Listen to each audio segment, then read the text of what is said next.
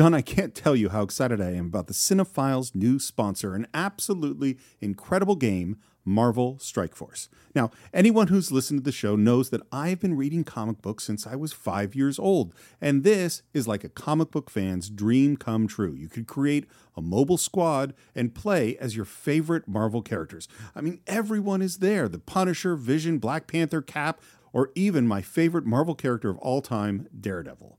Your goal is to power up those characters, unlock gear, and use them to compete in player versus player mode, alliance mode, and real-time arena. Yes, Stephen, as we speak, they are enjoying their 6-year anniversary. 6 years, wow. And you know what that means? Free stuff just for signing up via their unique link in the description. The anniversary consists of weekly events and bonuses. If you complete each event, you can receive special rewards and skins. Completing every single mission throughout the entire anniversary will result in an even more special reward. Make sure to log in each day and each week to take advantage of all the new characters that are being released specifically for this event. This will be Marvel Strike Force's most generous event to date, so don't miss out, y'all. Check out that unique promo code, and for every new user, please follow our link in the description and use the promo code MAXPOOL. Once again, thank you so much to Marvel Strike Force. We're very, very excited to have you sponsoring this episode. Well, we're live, Steve, here on the Cine-Files. Please start our show like you always do, my man. Hello, and welcome once again to the Cine-Files, where each week we enter the world of a great film, except we are not exactly entering the world of a great film this week, but we are announcing a great film that we will be entering in the next 2 weeks, I think. Yeah, absolutely. So much to talk about today. Sorry, I'm slamming in grapes because a man's got to find time to eat food when he can in this world when he's doing so many shows. I'm excited. Today's going to be a lot of fun. We got a live stream going on. Going to answer your questions about the 200th anniversary, or 200th episode, rather, documentary that Steve has been working on diligently. We've all been doing interviews for, and Steve has already started to send out some teaser stuff for us to take a look at and see. Steve, do you have anything you can show the fans or send me to show the fans today, or what's that's an interesting question. So if I send you a video, you could show it to the fans today? Yes, I can. Okay. Let me think about that, because let me tell you, everyone, we are doing something completely different for our 200th episode. Yeah. I know that in the past, what we've done is we've opened it up to a Q&A. We've had a lot of fun answering your questions. And John and I just felt that wasn't enough. It's 200 episodes. It's 4 years. And so we talked about it and we said, you know what? We want all of you to see our faces, hear the stories of how the Cine-Files was created, actually meet some of those special guests who you've never seen before. And the biggest thing that we got to talk about as we've done sort of interviews with all of our guests and John and I is like, what is it that makes us Cine-Files? What has drawn us to be so obsessed with movies that we wanted to make this podcast? And so in a lot of ways, this documentary is a love letter, not just to the Cine-Files podcast, but also to film in general and how much all of us care so much about movies. Absolutely. I mean, that's the genesis and the foundation of us doing the Cine-Files, was our love of movies, our shared love of movies, our shared conversations about movies, analyzing them to the nth degree, looking at themes, looking at meaning, looking at cinematography, looking at the technical aspects of a film, looking at the direction, the acting, all of it in combination. And then we just decided to start a podcast to talk about those kinds of things. And so many of you have come along with us through the years, whether you be new fans, medium fans, or old fans. We appreciate you all being a part of the Cine-Files universe and letting us entertain you every week with our ideas and our thoughts about a classic movie, a great movie, or a movie we just like and love and enjoy talking about that maybe necessarily wouldn't fall into the great category, like maybe Zorro the Gay Blade or Armageddon or assorted others. So it's so much fun to do all of that with you all. And of course, someone pointing out already how the Civil War was one of these seminal episodes, multi-part episodes of the Cine-Files, because that is a TV show. Yet somehow we were able to make it work and revere it and approach it as we would any normal film. And it's one of those ones that stands out for a lot of people, Steve. I just have to jump in on an entirely different topic because I'm looking through the comments here, and I see someone that commented exactly what I would have commented if I was watching this, which is Nathaniel Daniel said, "I'm so used to hearing the Cine-Files on 2x speed, so this is tripping me out." Nathaniel, I cannot tell you how often I've had that experience because I listen to everything at 2x speed, and I always go like, "Man, everyone is so fast and witty and smart at 2x speed," and then you hear them at regular speed, and it's like, oh, they weren't. Like, I'll tell you something, just an entirely different topic, John. I want to tell you something funny. So please. I am a big fan, as all of you know, of the Top 10 show. And lately, the Top 10 show has been doing their tribute to Jeopardy, I'd say. They're doing their, what's the title of it? The Golden Ticket. The Golden Ticket. And I've been listening to the Golden Ticket, and like any game show, I'm trying to compete and come up with the answers. And I keep going, man, these guys are so smart. I can't get the answer fast enough. And then I go, oh, I'm listening to it at 2x speed. No wonder I can't get the answer in on time. That's how it does. That's how you get caught up when you're doing that kind of stuff, man.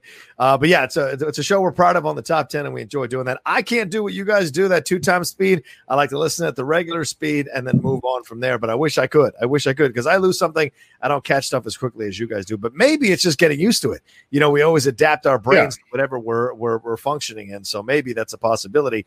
I just want to let you all know we got a big announcement coming here in just a few seconds about this groundbreaking episode that we're going to do here on the Cine-Files. But I want to let you all know we are open for Streamlabs and Super Chats on this stream. We have a Streamlabs and Super Chat address. Well, you know what to do with the Super Chats, but here's our Streamlabs address. I'm going to put that in the private chat because unfortunately I couldn't get an overlay done in time for this live stream, but I'll definitely put it right here. If you want to send in your questions through Streamlabs, here is the address that I am posting in the chat. So you'll be able to send in your questions and get them answered more quickly than if you were sending your questions through a regular means. So, but we also have some Facebook questions. We also have some questions from Twitter. So we'll be spreading it out over the next hour and a half, and maybe just a little bit more than that with your questions and answering them and having fun getting into them.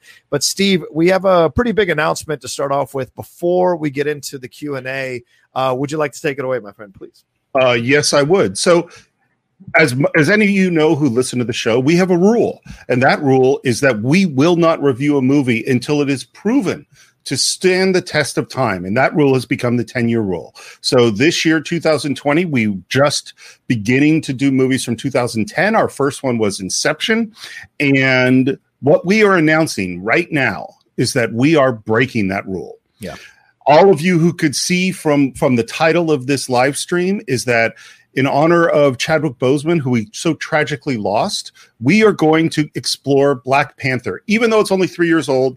And I got to tell you, what's so amazing about this is as I've started to do my research on that film, I think it is such an important film. It's so present in the time, in the moment. And even though it's breaking our most important rule, I am thrilled that we're going to explore it, and we even are going to have some incredible guests on it. John, you want to tell us who those guests are? Absolutely. We, you guys were asking for it, and we were able to make it work. We are going to have the great Jay Washington and Winston Marshall on the show. They're both going to be talking about Black Panther with us, and we're going to have a great time with them. Jay and Winston were so humbled to be asked to be a part of this. They understand the commitment because it's going to be a pretty long episode. We'll break up into 2 parts for sure, but we're going to spend some time talking with them about it. Both of them very affected by the loss of Chadwick Boseman, as were we all. But certainly we wanted to get Jay and Winston, who are both pretty good, pretty awesome, rather, people, but also pretty great pundits about the world of film, pretty great analysts about the world of film as well, but also speaking from their point of view, what it was like to have something like Black Panther come into their lives at this stage in their lives and kind of how important that movie was and Chadwick Boseman was to the Black community. So all of that will be throughout the episode of Black Panther. I think it's the right episode and the right movie for us to break our 10-year rule with. All of us so deeply affected by the loss of Chadwick, by the loss of his talent in our world. And certainly he left an incredible legacy. And that film was nominated for Best Picture. Whatever your feelings are, whether it deserved to be or not, it is a film that is worth talking about, an important film and a seminal film, not only in the world of superhero films, but in the world of films overall. Agreed. And the thing is, we felt this was so important that we wanted to do more than just do an episode. We were all so moved by Chadwick Boseman, so moved by his life, so moved by the choices of roles he made, by the courage it took for him to do what he did while suffering from stage 4 cancer. Yeah. And so we didn't want to just do an episode. Is that we decided that to honor his life, the most important thing that we could do is to raise some money for kids with cancer. Yeah. And because we see, all of you have probably seen all of those times that he went to hospitals and worked with kids to help them at these incredibly difficult times. And so we've partnered with the National Children's Cancer Society. This is an incredible organization. I want to talk a little bit about what they do and how we're going to raise money for them. So first of all, we have a new website up, and you can go to thenccs.org/donate Black Panther. And we have our own fundraiser going for this. And this is what this society does. They're not actually paying for treatments, and they're not paying for research. And so you might go like, well, how are they helping? Well, imagine you have the tragic news of having your child diagnosed with cancer. Well, this isn't just a medical problem. This is a family disease, and the family has to struggle with incredible hardships in order to treat their kid. Like, think about the fact that there's certain cancers that are only treated in one part of the nation. So if your kid has a rare form of retinal cancer and has to only be treated in New York, and you have to be in New York once every single month for many, many months, well, you're going to have travel expenses. You're going to lose on work time. You're going to need a hotel. You're going to need support throughout this entire process, both during treatment and after treatment. And that's what the National Children's Cancer Society does, is that they support. And the other thing is that insurance might, once let's say the cancer is treated and you're lucky enough that it goes into remission, the kid's healthy, that's amazing. And yet the challenges still continue, because kids who have gone through this might have emotional problems, they have mental health problems, and they need support throughout this process. And so the National Children's Cancer Society provides that support. They provide scholarships working not only around the country, but around the world, helping kids and their families dealing with these incredible, incredible struggles. 95% of families who have kids with cancer have their lives and their finances tremendously affected by this. And so that's what we're trying to work to help out. And what we're very fortunate that an anonymous donor has agreed to match all of the funds raised by the Cine-Files Black Panther fundraiser once we cross $3,000. So if we can raise $3,000, that will be matched by a matching gift all the way up to $10,000. And so I really want the Cine-Files community to come together and support this great cause so that we can raise money and help these families that are really in need. Absolutely, absolutely. Andrew G, I did post the StreamYard's link, but let me post it again. You can swing back up there to one of my posts earlier here. I've got it here. Right there is the Streamlabs link. If you want to send in any kind of donation here, in fact, I'll just leave that up, Steve. I'll leave that up, and then we'll bring up separate people when they're sending in any kind of super chats or anything like that. But Streamlabs are there. Steve has the dashboard. He has access to the dashboard if he wants to read those out, the Streamlabs out, or I can do it as well. But what he just spoke about is something really important and very serious. And I hope you all donate and show the National Children's Cancer Society how we can step up to the plate and kind of honor Chadwick Boseman as well. Obviously, the Black Panther episode is not going to be a live episode. However, we will include the link here in the description. We'll include the link in the description for the episodes, for the two-part episodes that we'll do for Black Panther as well for you, so you all can donate and help in any way that you can for the childhood cancer, for the National Children's Cancer Society. Something very important.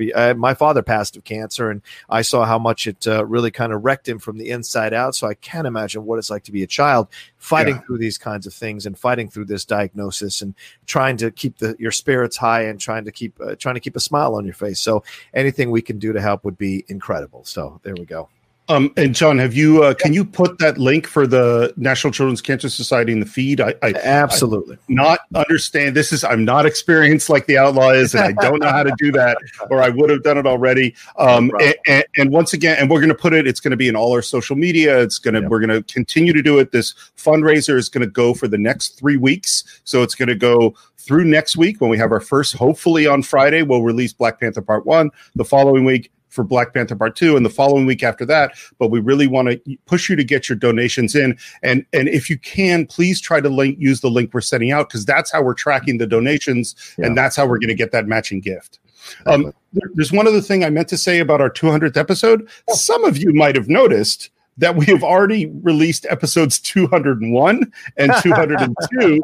And now, because of this special Black Panther show, we're going to release episodes 203 and 204, all before the 200th episode. And I'm sorry about that. There's a lot of things that happened. One of them was this partnership with Warner Brothers, which led us to do $1 Million Baby, and that at a time schedule. And obviously we wanted to honor Chadwick Boseman as quickly as possible. And so the 200th episode, it keeps getting pushed down the line, but trust me, I think it's going to be a very, very special and very different episode of the Cine-Files. And what we're going to do, by the way, is we're going to release the video version right here on YouTube. And we will also create an audio-only version, which will be in the regular podcast feed. But then you don't get to see our beautiful faces. Yeah, it's going to be a little different. Here's the donation link for the National Children's Cancer Society. Please donate there at that address there. You can write it down, or you can copy it real quick off the chat and maybe save it in your notes or what have you, or save it as something special on your phone so that you can remember to donate when you get a chance and kind of show them where we're at. Remember, these donations will be matched, so it's pretty incredible situation for that we have found ourselves in, Steve, and something really positive. So if you want to donate, there is the address, and please tell them that the Cine-Files sent you. If you can leave a message, please tell them that the Cine-Files sent you. That would help out a lot. Absolutely. Steve, you've never done Streamlabs? I don't think so. Do you? I did it once before. Okay. Do you have access to see what people are sending and the questions they're asking? I am seeing comments come in the comment stream. Is that what I'm supposed to be looking at? Yeah. Do you see donations above the comment stream in the Streamlabs? Oh, wait, hold on. I'm looking at the wrong thing. Sorry, guys. Apparently, because we're not monetized, we don't get a chance to do super chats on here. So only Streamlabs will be available. I can go and take a look if you want me to. And that way you can just keep monitoring the Facebook questions and the Twitter questions if that's easier for you. Why don't you go and do that? I'm also going to try to get it up, but I can do both. While you're doing that, you want me to bring up one of our Facebook questions? Yes, please. That'd be perfect.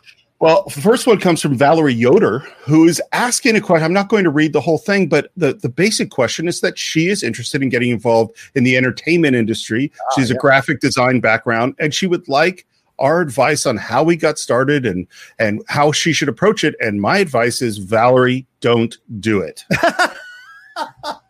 What?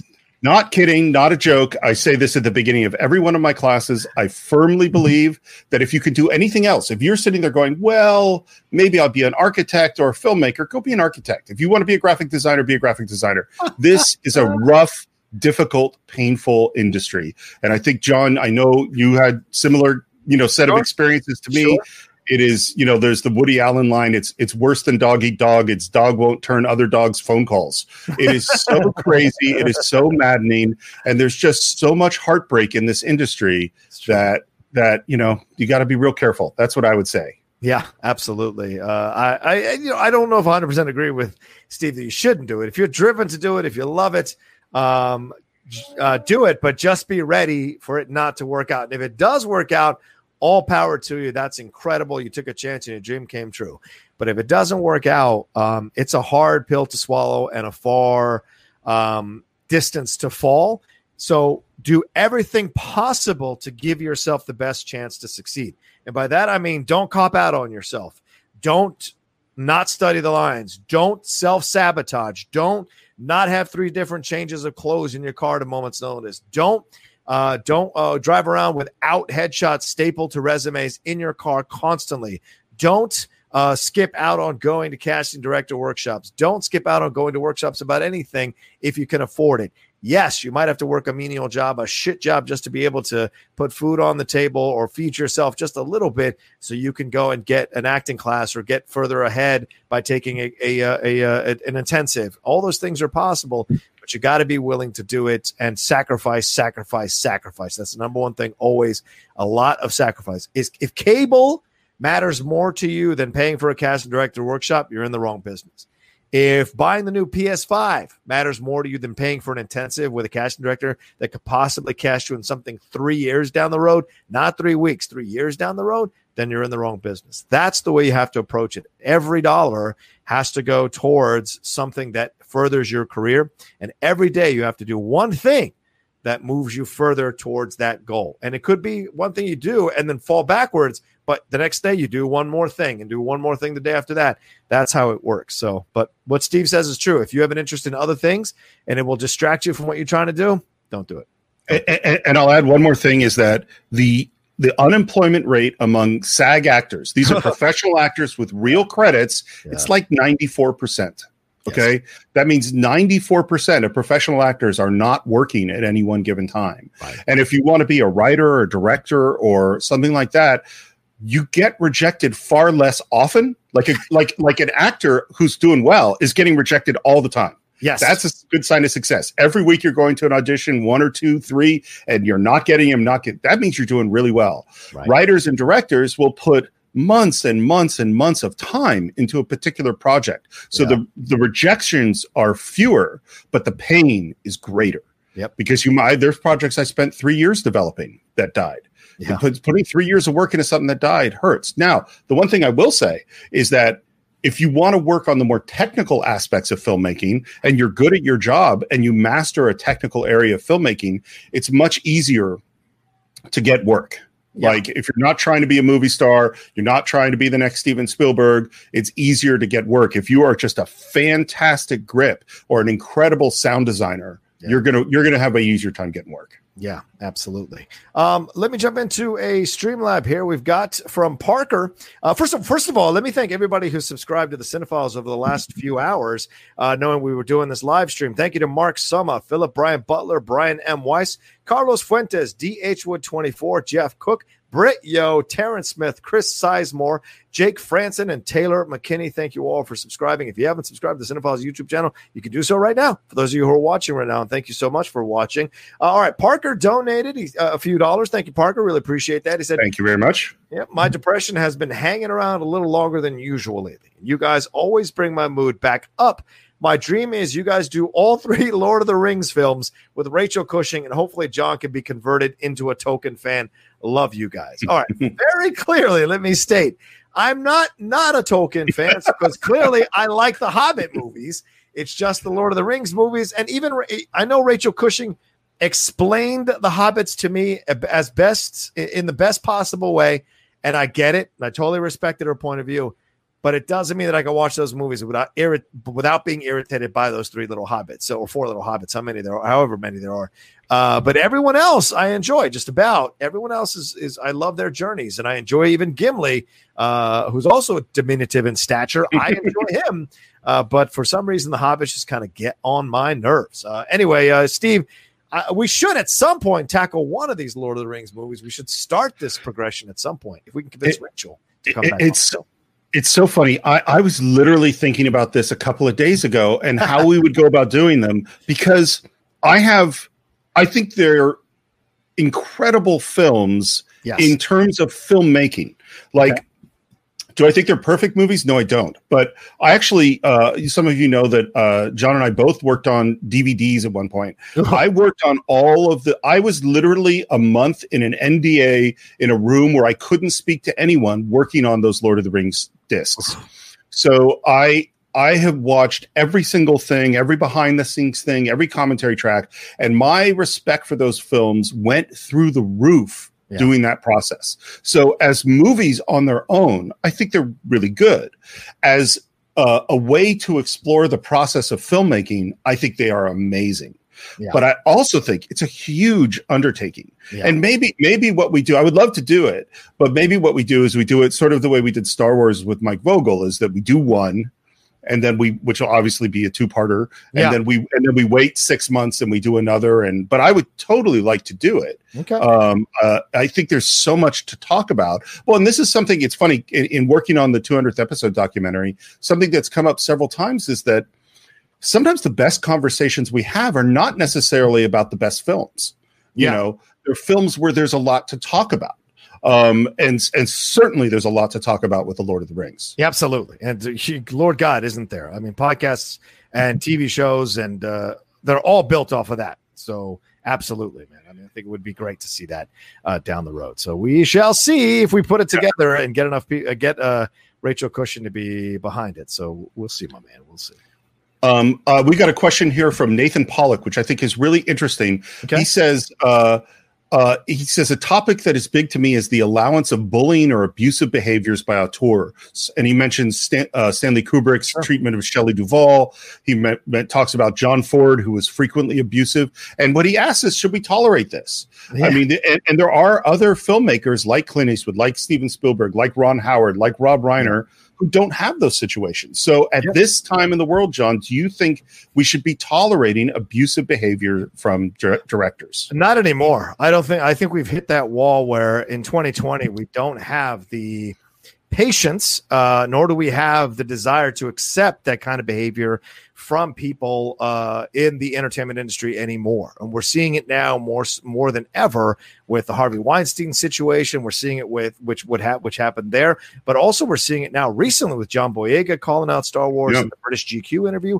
and we're seeing it with Ray Fisher calling out Jeff Johns and WB and DC for basically protecting Jeff Johns against him. He said quite clearly that he had a terrible experience. He felt he was singled out. He felt he was abused by Jeff Johns and Joss Whedon during the making of Justice League after they had removed Zack Snyder from the film. So we're seeing more and more that people are stepping up and talking about it and pushing back and trying to draw attention to it. So to me, absolutely, I think that kind of abusive behavior needs to go the way of the dodo, so to speak. And what people got away with back in the classic eras of the 70s or whatever, that was stuff that they were allowed to get away with. But I'm sure if someone put their foot on Charlie Chaplin's neck and said, you're only going to get 10 takes for this particular scene, that's all you get, Charlie would have found a way to figure it out, or he'd have been out on his ass. That's kind of how it works now. So more and more, I think there need to be what they call it, tolerance officers or compliance officers on sets to make sure no one is getting abused who's a woman, no one is getting abused as a person of color, or no one is getting abused, period, regardless of color or gender,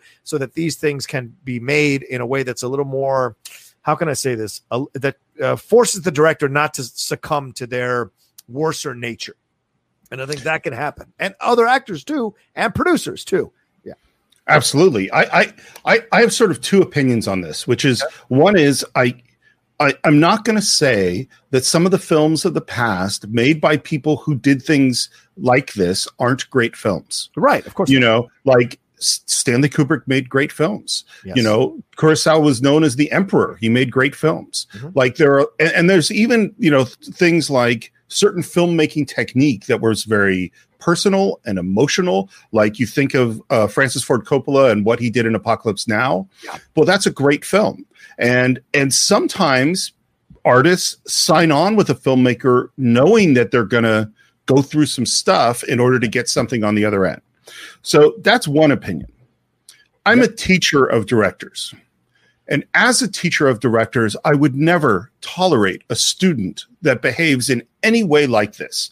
I would fail them. I would even see that they got expelled for some of the treatment that we have heard. What I teach in my classes is that being compassionate, being understanding, being supportive, that is the job of the director. That if the director is the captain of the ship is responsible for the health and well-being of everybody sailing with them. That is their job. And if someone gets hurt on a set, emotionally or physically, the buck stops with the director. And so it is so important to me that this lesson, in fact, this lesson is more important to me than how to set up good camera angles or how to work with a script or how to talk to an actor. The first lesson is be a good person. Yeah. And the other thing that happens is that leadership behavior goes down through the ranks. Mm-hmm. So if you have an abusive director, well, then you might have an abusive DP, and you might have, because everyone's angry, everyone's stressed out.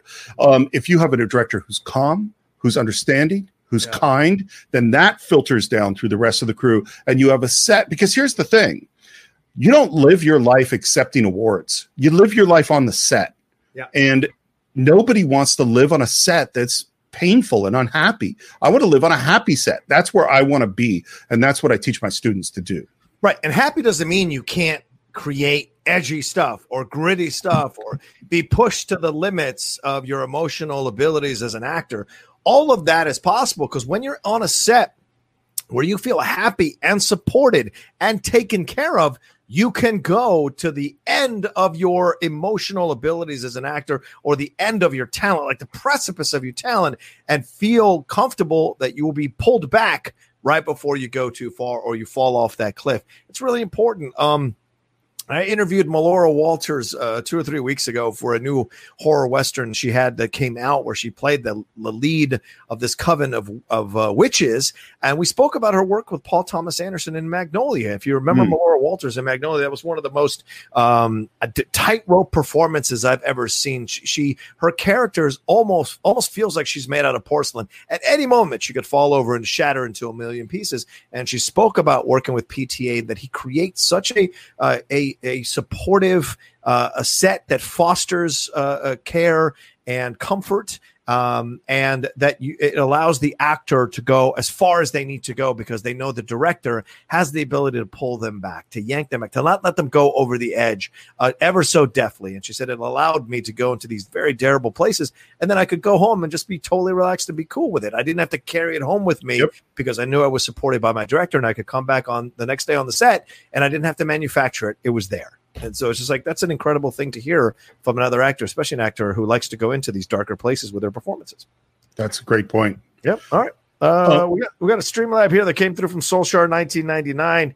He said, guys, firstly, thanks again for this podcast. I savor it every week. To the question, Major League was such a fun episode with Kay Cannon. The sound editing alongside the as ever top-notch content got me hyped. Which movie's sound editing stuck with you, Steve? Okay. The number one sound film is The Conversation. There's just this is I mean, because that's what it's about. This is Francis Ford Coppola. It's edited and sound designed by the great Walter Murch, and it is about a guy listening to things. And so that sound field is amazing what they do to tell that story. Another one that pops to mind is No Country for Old Men, for the opposite reason. But No Country for Old Men has almost no score, which is like, that is like if you're going to give the difficulty rating before your Olympic dive competition, a filmmaker saying, I'm going to have no score in my film, well, that shoots the difficulty way up. And what's supporting it? Incredible sound design. Yeah. I had to think about some other ones too. I've got 3 of them. I would say 1917 sitting right behind me. That's oh my God, yeah. Sound design, and certainly I've started over the last year or two as I've been enjoying my Bose headphones. I've started to watch movies only with headphones on, so I can hear the sound design, the little clicks, the ambient noise, and what have you. Everything that's rolling through. I just watched Dracula, the Francis Ford Coppola Dracula. The other night for like an hour. There is so much that you miss just watching it straight up, unless you have an incredible sound system. There's so much that you miss that Coppola is layering on top of all the Dracula scenes. And by that, I mean, you can hear the sounds of the people that he has killed before in his past. You can hear the wails when he speaks of the souls that he has taken, of the blood that he has sucked on for centuries. It's layered with all these screams and howls and moans. All of this layers through when he speaks to Keanu Reeves even more distinctly when you're wearing the headphones. So that's one of the ones that's pretty incredible to me. And I'd also say probably Apocalypse Now. The sound design on Apocalypse Now is stellar, absolutely stellar. And if we walk away from, war films, I think another incredible one is Lawrence of Arabia. To hear the sounds of the camel's hooves, to hear the sounds of the sand, to hear the sounds of the anguish in all their voices and the little clicks and clacks and all the things that are going on. I think it's pretty incredible. I think, while we're talking, it's so funny because we're talking about Francis Ford Coppola. Yeah. The person we're really talking about is Walter Murch. Yeah, he is the person that goes through all these. And we got to add The Godfather, the sequence where Michael kills the guy in the Italian restaurant where he goes into the bathroom and get the gun. That sound design, the sound of the train, the way that he mixes the dialogue down. So here's some basic sound design rules. Only one thing's going to end up on top. Okay. So in general, if you have dialogue, the dialogue's on top because you need your audience to understand the dialogue. Yeah. And then if you might have a sound effect, well, you need the dialogue to drop out of the way so the sound effect can come in on top. Yeah. Well, in that scene in the Italian restaurant, the sound of the train is obscuring the dialogue. It's amazing. It's an amazing thing to see. We got to talk about Star Wars. I think it's Ben Bart. I mean, that's just unbelievable advance in sound design. And some of the stories, like that, the sound of the Star Destroyers is the sound of a broken air conditioning unit. That the sound of the blasters is him hitting a crowbar on the metal guy wire of a huge electrical tower. So it goes, you know, like the sound of the lightsaber is moving a magnet around an old CRT tube. Yeah, you know, that's just incredible sound design. Yeah, well, even Indiana Jones, whoever did the sound design, I forget the person's name, but you figured out they could make the sound of Indiana Jones punching somebody, took a baseball bat to a stack of leather jackets. That's how I got the sound, which was incredible to hear when you're watching the movie. All right, we've got 90 of you all watching us live, but only 45 likes. So if you're liking the show, please hit that thumbs up button. Get us up to 90 likes. Get us to match as many likes as there are people watching here on this particular episode of the Cine-Files. And right at the 3 o'clock hour, I think we'll drop a 1 minute snippet of what we've got coming up here with this documentary. Give you a taste. Steve sent me about 11-minute video, but only about a minute is allowed on StreamYard. So I cut it down to a minute out of it, and I'm gonna play it for you all at about 3 o'clock. But until then, let's keep answering questions. What do you have, Steve, on your side? I got a real quick question that I want to answer in the shortest possible way, which is Carlton Rudder wants us to make a prediction on the election. And here's what I'm going to say, Carlton. I think predictions in elections is a scourge. I think it is terrible. Every time I know John does too. I read the papers. I listen to a lot of politics, and every single day, how does this affect the election? How does this affect election? Did the chances of Biden go up? Did the chances of Trump go up? And all of that discussion of trying desperately to look at the polls and make a prediction is sucking the air out of our country. Yep. Is that because what we're not talking about is the actual stuff that's going on. Yeah. You know, it's like, stop trying to predict it. Mm-hmm. Stop. Yep. Start talking about what's happening. That's my opinion. Agreed. I agree. Prediction, as Mr. T once said in Rocky 3, pain. Should we move on to one more Streamlab here, or do you want to do on your end? It's up to you. If we got a Streamlab, let's do that first. Good. All right. Brendan Marr said the films of New Hollywood, late 1960 through early 80s, are some of the greatest in cinematic history. What qualities do these possess that have allowed them to solidify themselves in such a way? Thank you, Brendan. Appreciate the donation. Always good to see you, my brother. Steve, the films of New Hollywood, late 60s through early 80s, so basically about 68 to 80. What quality do these possess that have allowed them to solidify themselves in such a way to be the greatest in cinematic history? I would say individuality. Is that there was a time at which, because the studio system had collapsed and because there was such a success in the late 60s of Bonnie and Clyde and The Graduate and Easy Rider, those kinds of films, is that the studio sort of abdicated control to these auteurs. And that allowed these filmmakers to explore very personal things in a way they hadn't been allowed to before. Yeah. And so I think, and of course that led to all this excess, which led to the demise of that era of filmmaking. Yeah. And I think there's for me, and what's funny is I love the movies of the 80s too, but for a completely different reason. Like I love Back to the Future, or I love Raiders of the Lost Ark for a totally different reason than I love The Conversation or The Last Picture Show. They're just an entirely different thing. One is you're allowing an auteur to explore things without a lot of rigid controls, and the other, you're trying to make the well-made movie. And I like them both. Yeah, agreed. That is my favorite decade of films, is the 70s and certainly the new Hollywood films. I think what they did more than any other era was to nakedly attack the foundations of this country and of the world and expose them for the fallacies that they are post-Vietnam or during Vietnam, exploring the fallacies of the, banging the drum for war, exploring the fallacies that the government and the president are always going to protect you, exploring the fallacies of man versus woman relationships, this idea that women should just be dutifully sitting by their man. That's all they ever wanted. All of that gets ripped apart. This idea of the hippie as harmless, all of that gets ripped apart throughout this whole thing. The idea that spying on the government, the conversations in 1973, I think, or right. 73, something like that. Yeah. And that's a film that explores how people are hired to listen in on your conversations in 2020. This is still something that we're talking about. So much about that era is, and I agree with Steve, individuality, absolutely. But I also think the way it just balls out approached destroying the systems that we had lied to ourselves about, that were protecting us and that were flawless. We found out they were full of flaws because they're run by human beings, and like anything run by human beings, it's full of flaws. So I loved all that. Plus, allowing these directors to be auteurs, I think so much more of that is the reason why we get to see directors and their artistry really push to the limit, and we get to see them have whole new tools in their toolbox to play with. And then the toolbox gets shut down basically in the 80s to the extent that it was allowed to be open in the 70s. So that's the shame. All right.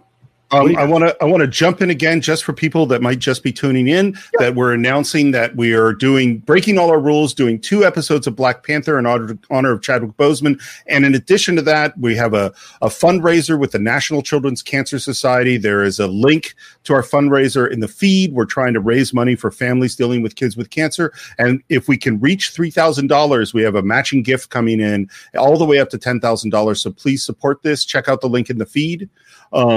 Yes. I got another question here. This one is from Jeremy Vogt, I think is his name. Yeah, Vogt. Okay. What movies in the last 5 years do we think will make Cine-Files? There's so many. Like just in the last year, to me, there's one right behind John, 1917. Absolutely. Unbelievable film. Amazing film. I think Parasite, obviously, is an incredible movie, and I love Jojo Rabbit. Those are 3 films just from the last year that I would want to explore. Ooh, yeah, I would agree with that. God, best films from the last 5 years? Hell, I mean, we got to do Social Network at some point. I know that's 2010, but man, there's a lot here to digest. Let me see. It's funny you say Social Network. When you watch our 200th episode documentary, you might hear something about Social Network. Right. I think Mad Max Fury Road, right? That's 2015. 100%, yeah. Yeah. Spider-Man Into the Spider-Verse. I think at some point we'll address that. I love that movie. Get Out is another one that we can address for sure. Yeah. Ex Machina. I would love to dive into that. The Master. Her. I love Her. Right. That's a really good movie. Moonlight. I think Moonlight would be incredible to explore. I think we would do a 4-part episode of Infinity War and Endgame back to back to back. I think that would absolutely be incredible as well. And then maybe we'll tackle Spotlight, Steve. As you said, both of us are big readers of newspapers and what have you. So that's something that I think we'd thoroughly enjoy tackling. Sure. Yeah. Lots of good movies there. Yeah, absolutely. All right. We've got a Streamlabs here from Jordan. He says, favorite working director, favorite working actor. P.S. I love listening after watching movies for the first time. Just listen to the Top Gun, Terminator, and Close Encounters episodes after my first watches. I know. Older episodes, but great work as always. All right, Steve, favorite working director, favorite working actor. Taika Waititi right now. I mean, okay. The guy can do no wrong as far as I'm concerned at the moment. Okay. How about you? Denis Villeneuve. Of course. Untouchable, in my opinion. Certainly one of my favorites. Oh, yeah, Sicario is another one we should definitely do at some point. Mm-hmm. Yeah. Arrival, Blade Runner 2049. All those should be in contention for something we can do down the road years from now. But for me, Denis Villeneuve is the one that absolutely stands as everything. I look forward to every film he drops. And acting-wise, I mean, it used to be Daniel Day-Lewis till he retired. But someone who's really starting to become an actor I admire and watch distinctly is Oscar Isaac. Sure. I just watched A Most Violent Year when I was down in San Diego a few weeks ago. I hadn't seen that one, been waiting to see that one. And it is an incredible performance from him with Jessica Chastain, two alphas slamming heads within their partnership in marriage and also in business, and, profiling a thing that happened legitimately back during the 80s in New York. So incredible stuff. And I'm looking forward to see what he doesn't do. Yeah. Can I just say something a little bit off topic, but it just occurred to me because I was just thinking through actors that I admire and people that have given many, many great performances. There's so many signs of becoming old. And one of the signs of becoming old is when you see I am now older than the professional athletes, or I am now as old as, I used to be as old as the college athletes. And then I'm now older than the commentators. People are retiring, much younger than me. And one of the worst ones that happened recently is when a child actor in your brain is playing over the hill parts, and that is Leonardo DiCaprio. It's like Leo is an incredible actor, and like watching him in Once Upon a Time in Hollywood, where he's amazing, and I'm going, oh no, the child actor is playing the over the hill actor. He's playing the old guy now. I must be incredibly old. Thoroughly agree. It does overwhelm you for sure. I mean, it's weird to think that I'm way older than LeBron James. It's kind of mind blowing. Right. Anyway, all right. What's a question you have on your end, Steve? I have got one from, let's see. Oh, from Renee Baker. This is an interesting question. What do you feel is missing in your knowledge of cinema? Is there a particular director or genre or national cinematography that you think you should learn more about? The answer for me is there's so much. I like, and I would say basically all of world cinema I need to know more about. It's like, it's not that I haven't watched films from the French New Wave or Italian neorealism or watched Eisenstein or Ingmar Bergman. I have, but I haven't studied it. It's like it's like if you look at how many times I've watched Star Trek II: The Wrath of Khan versus how many times I've watched 400 Blows. Well, 400 Blows I've seen once, So like that, there's just so much in the world that I haven't really explored. Yeah. I agree with you. I think I've fallen a little bit off the bandwagon of watching foreign films. I used to pride myself on seeking out those foreign films that only 3 people were in the theater to watch.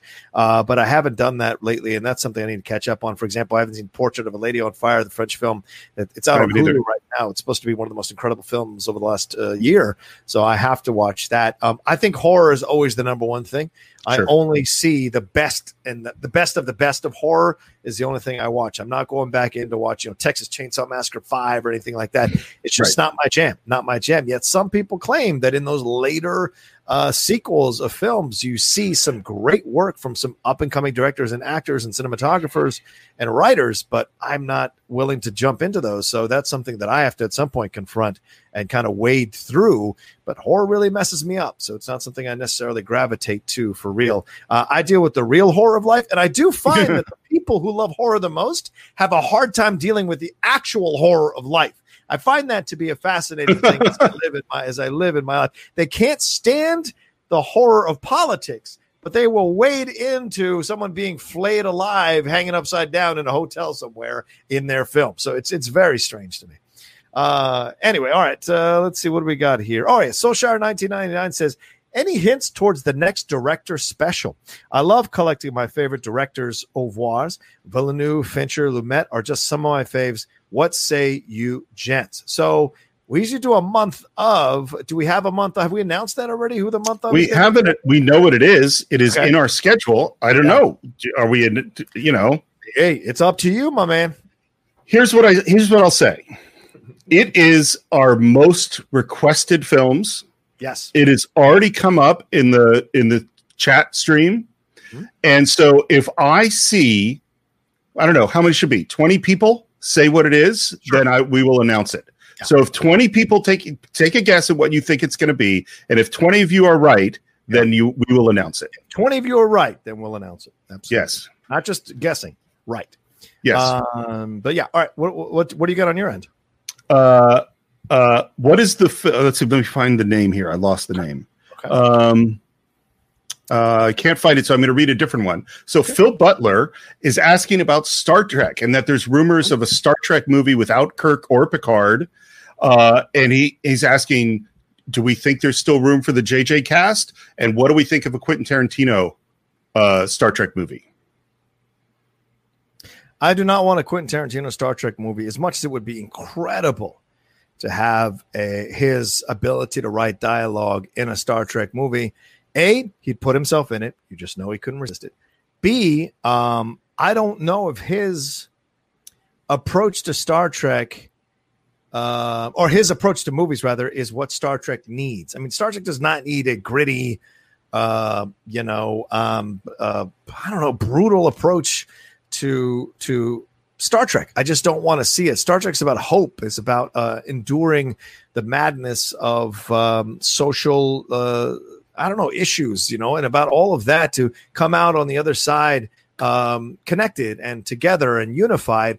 And that never happens in any of the Tarantino movies. So I'd be surprised. I wouldn't want to see a Tarantino Star Trek, just like I wouldn't want to see a Tarantino Star Wars, to be honest with you. So it's not a director that I'd necessarily run to. A Denis Villeneuve Star Trek? Absolutely. If he remade Star Trek the Motion Picture, and I thoroughly believe he's the only one that should remake Star Trek the Motion Picture, I would be absolutely obsessed with seeing that. But that being said, I don't need to see a Star Trek movie with Kirk or Picard. Let's move on. So let me answer the middle part first. I love the JJ cast. I think just in terms of casting, they are amazing.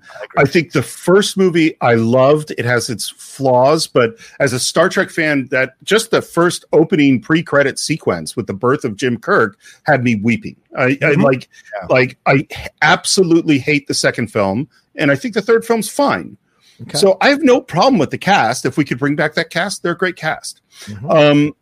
The Tarantino thing, I've gone back and forth so many times. My main reaction is your reaction, which is he is wrong for Star Trek. Yeah. But then I sort of went, well, Star Trek encompasses a lot, and even if you just watch the original series, they have silly ones and they have serious ones. They have scary episodes and action-filled episodes and very intellectual episodes. And so part of me goes like, well, maybe it would be interesting. I know he loves Star Trek. Yeah. But at this moment, I'm kind of with you. I don't need to see that. It's weird to me that we have so much Star Trek right now. Yeah. That we have Discovery, we've had Picard, we have that new animated series, which I've watched 3 episodes of and hate. I just hated it. That's not my Star Trek. And that we have, there's other shows coming along. So I think what we really need is my Star Trek. So I would like Paramount to hire me. I've been wanting to write Star Trek my whole life. One of my very first pitches for comics was for the I think DC had the Star Trek series at the time, and I would love to write Star Trek. That's something I really want to do. I love that idea. Francisco Benitez, he donated. Thank you, Francisco. He says, congrats on 200 episodes. I've recently been going through the backlog, and I've noticed that there haven't been any Audrey Hepburn films done yet. Any chance to see one of her films in the near future? A fan since episode 50 or so. Well, thank you, Francisco, for hanging on through 150 other episodes. Steve, we haven't done an Audrey Hepburn one. I guess we won't do Breakfast at Tiffany's. We've both agreed on that, I think. But certainly there are other films that she won. I've just, that she's been incredible in. I mean, Roman Holiday is something to explore, possibly. Sabrina could be a fun one from Billy Wilder. There are a number of Audrey Hepburn films. I love My Fair Lady. We haven't done a lot of musicals, and My Fair Lady gives you you're doing George Bernard Shaw and Audrey Hepburn and a musical. That's one that I love. She also, the thing about Audrey Hepburn, she is one of the most beautiful people. I don't mean physically beautiful, but just an amazing, interesting, lovely person that I think it would be a joy to take a look at her life. I agree. Charade, that's another one. Absolutely. Yeah. Don't watch that remake. Woof. All right, Steve, what do you got on your end? Well, I think that I have seen 19 guesses that 19 are correct. We're so close. We're so close. Yeah, I stopped at 19 as well. Yeah. Let me look here. Let's see. Would you rather be limited to watching only previously released films? This is from Clint Chirpich, by the way, or movies released in the future. So you want only old movies or only new movies? What do you think? Well, I still have my memory of the old movies. So I would lose the comfort of that in exchange for new movies. It's a very difficult question.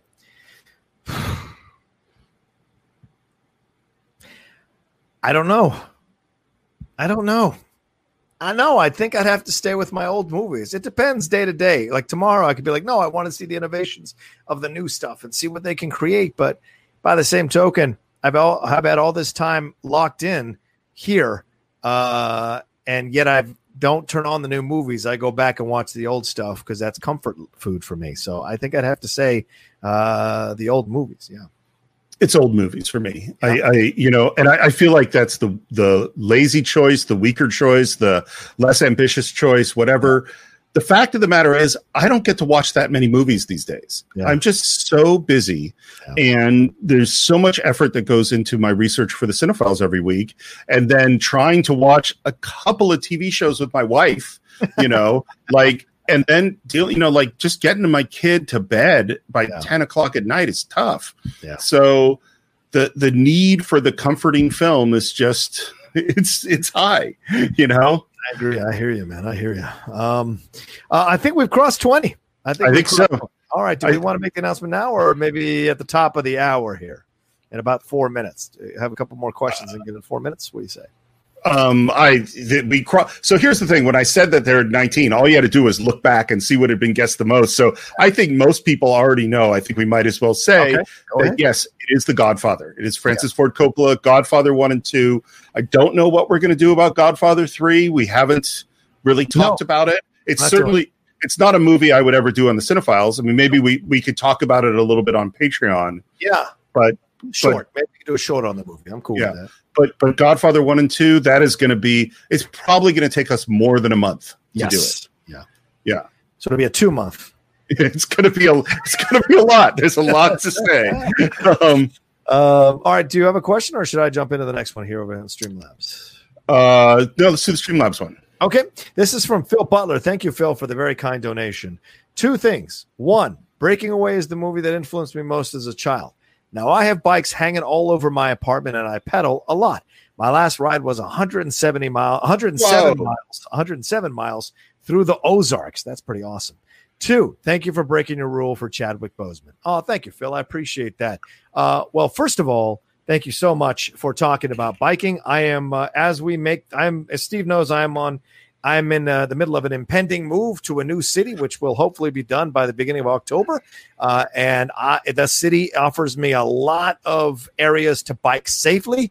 LA is not a safe area to bike in. So to move to this city, I've already mapped out different bike paths that I'll be going on to fall back in love with riding my bike. And I could not be more excited to do it. So I absolutely feel you, brother. And the fact that you're riding 107 miles through the Ozarks means you are riding like you're wearing the tight compression shorts. You've got those specially designed contour bike seats. You probably got the water hooked into your bike frame there. You're wearing the hat with the aerodynamic helmet there. You're probably wearing the tight shirt as well. So I'm not there. I just put on shorts and ride my bike. So you're way ahead of me. But shout out to you, Phil, and thank you so much for being kind about us breaking our rule for Chadwick Boseman.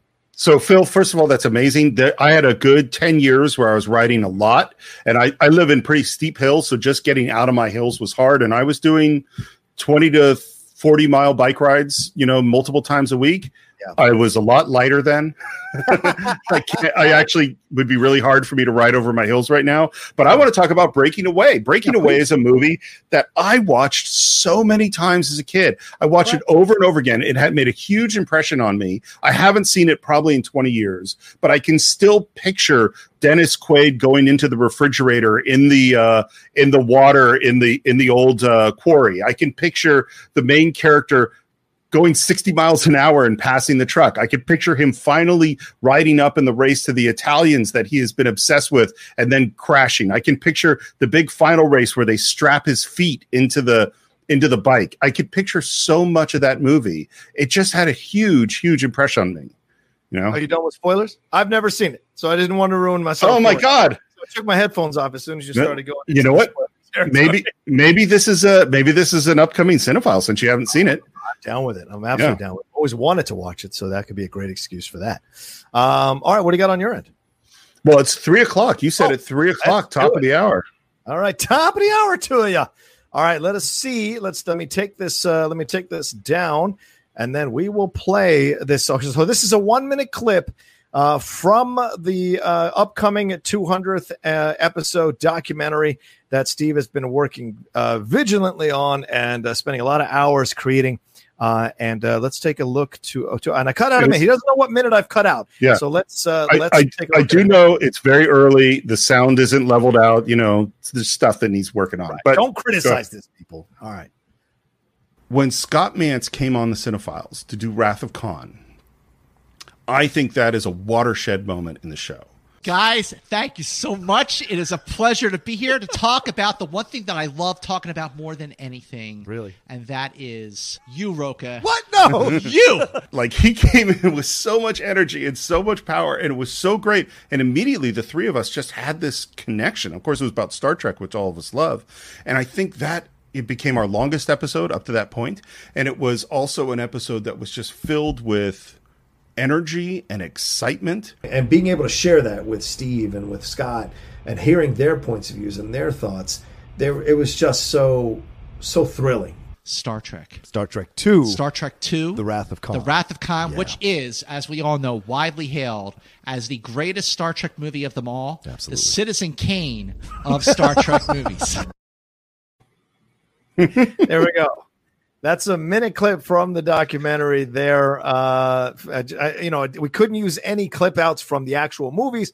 I didn't want this video to get a strike or anything like that. So I just wanted to be safe there just in case. So that's a clip of Scott Mantz speaking about Wrath of Khan. And there's a lot more. There's like 10 more minutes of footage that Steve cut out and sent me to take a look at today. And that's just a minute. Steve, it's fantastic. I loved it. Thanks. It's been a lot of fun to work on. Yeah. Well, why don't I ask you a quick question? How did you compile what to do with these when we're addressing certain movies? Because of course the one you sent me starts with some talk about Amadeus, and then you slide into a little bit of Die Hard, and then into a little bit of Wrath of Khan, a little bit of Orson Welles and The Month of Cain. All of that throughout this. How are you picking out the things you want to talk about? Do you just have clips memorized, or are you going back and listening to our episodes from those particular movies? Some of them I remember. Some of them I've had to go listen to. So, for instance, I knew that I wanted a good clip from Shannon McClung and Michael Vogel, so I just re-listened to some of our Back to the Future podcasts. Yeah. It's also one of the advantages of listening to things at 2 times speed. You can get through it faster. The editing process is, so when I did the Great White Shark films, those were my first real documentaries, and I developed a method that is completely bizarre, but I can explain the method to you. Okay.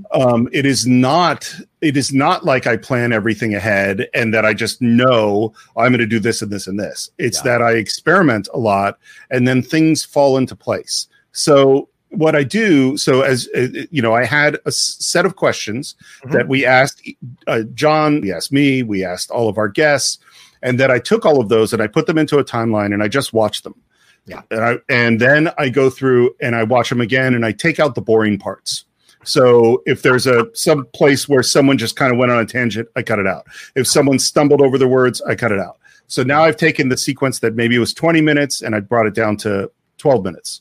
And then I watch it again. And then I watch it again. And I take out little pieces. And then what starts to happen in my brain is that one thing that one person says relates to something else that the other person says. So I put those next to each other.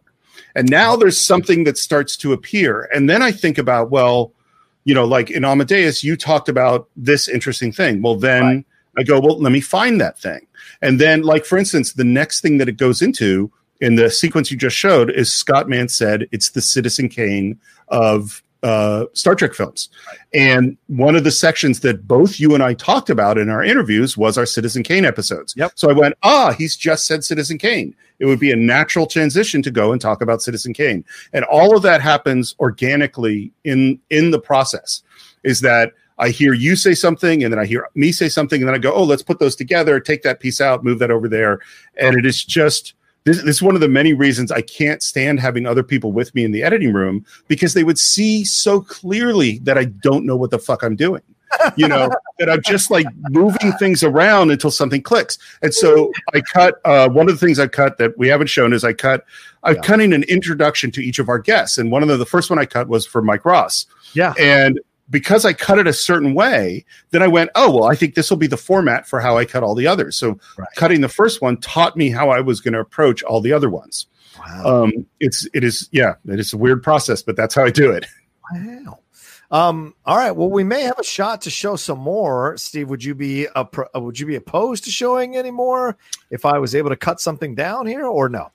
Do people want to see a couple more clips? If they do, it's fine with me. All right. Let us know if you want to see a couple more clips from us. I'm doing some editing as we record this, or as we do this live stream, and seeing if I can cut down the size of some of these files so I can put them up on the StreamYard. StreamYard limits the size that you can put up videos. So do you guys want to see more? Let me know if you enjoyed that 1 minute clip we dropped that Steve edited there and created.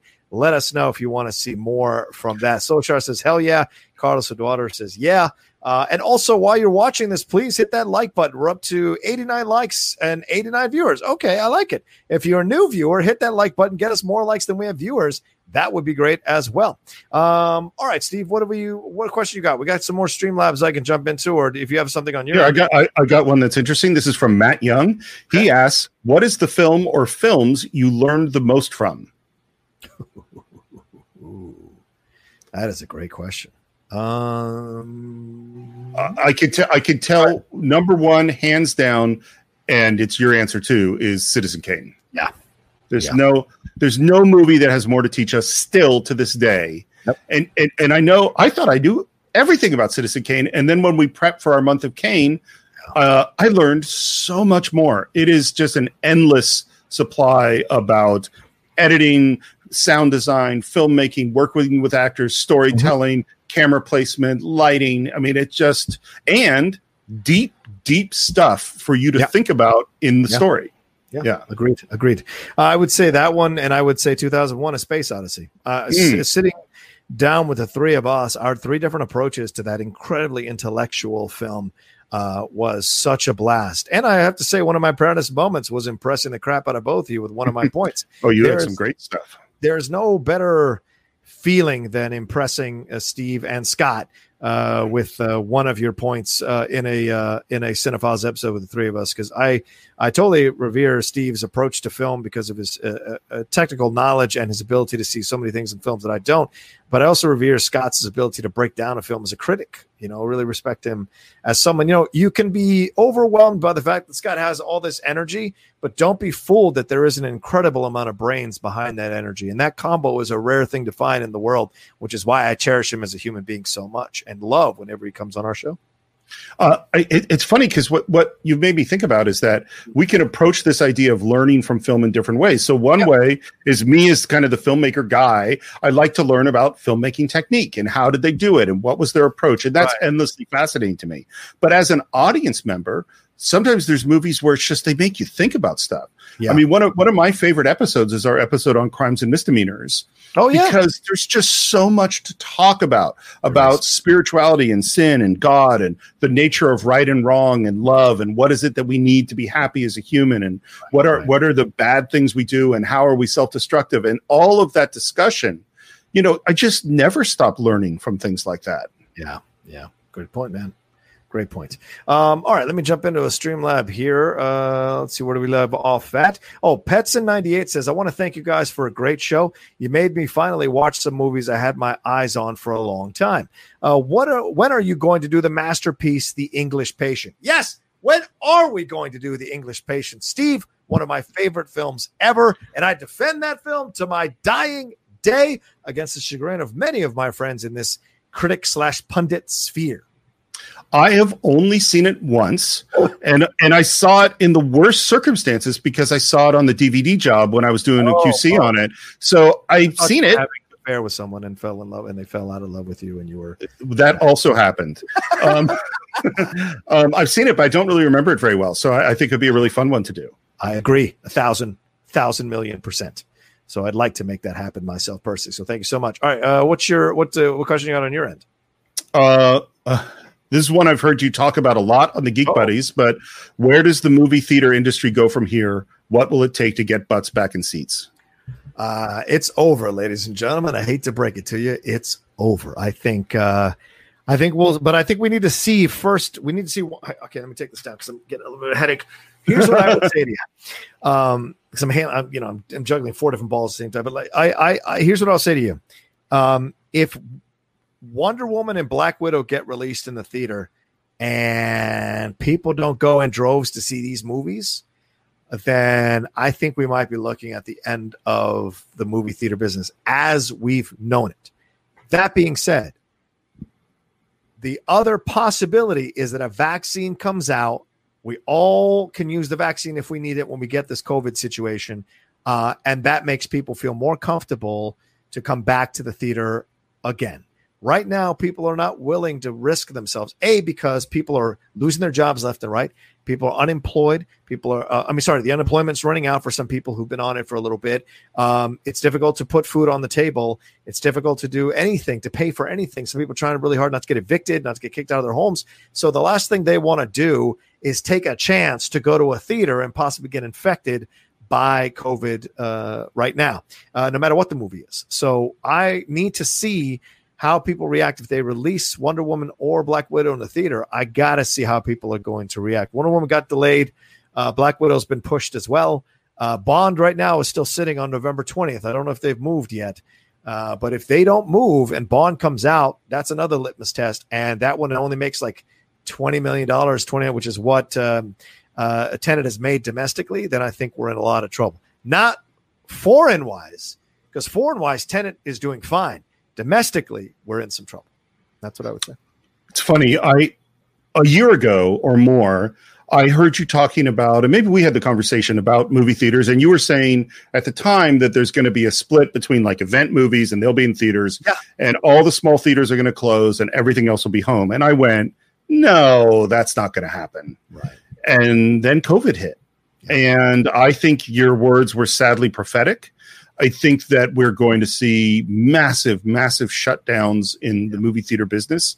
I do think, by the way, everyone, we are going to come out on the other side of this virus. Sure. It's not going to be here forever. We are going to develop a vaccine. We are going to get herd immunity. We are going to be able to see each other again and go to restaurants and go to bars. That's all going to happen. But it might be a few years. And those few years might mean the death of movie theaters, or a lot of them, and a lot of restaurants and things like that. And I think that culturally we'll change, and I think that much like we're suddenly realizing we can do all these things from home. I mean, John and I used to meet every episode of the Cine-Files, and now we do it remotely. And I don't think there's been any change in the quality of the show. I think the show's remained exactly the same. And so I think much like businesses are going to have to rethink how they do things, schools are going to have to rethink how they do things. The food industry is changing. All these industries are changing. And there's no question in my mind that the movie theater industry is going to be radically changed. And I do hope that there's someday we can get back in the movie theaters together, because I love going to the movies, but it's going to be different. Steve, you're completely incorrect. There'll be a vaccine by October at the latest. Don't worry about it. It'll come right on time on November 3rd. The morning of November 3rd, everyone will have a vaccine so they can vote. That's for sure. I agree with you. I mean, it's going to be nuts. It's going to be nuts to see until we get a vaccine. I don't think we can say anything about anything or make any kind of judgments about the possibility, because it seems absolutely nuts to me right now, what we're seeing from people, and people are afraid, and rightfully so. Rightfully so.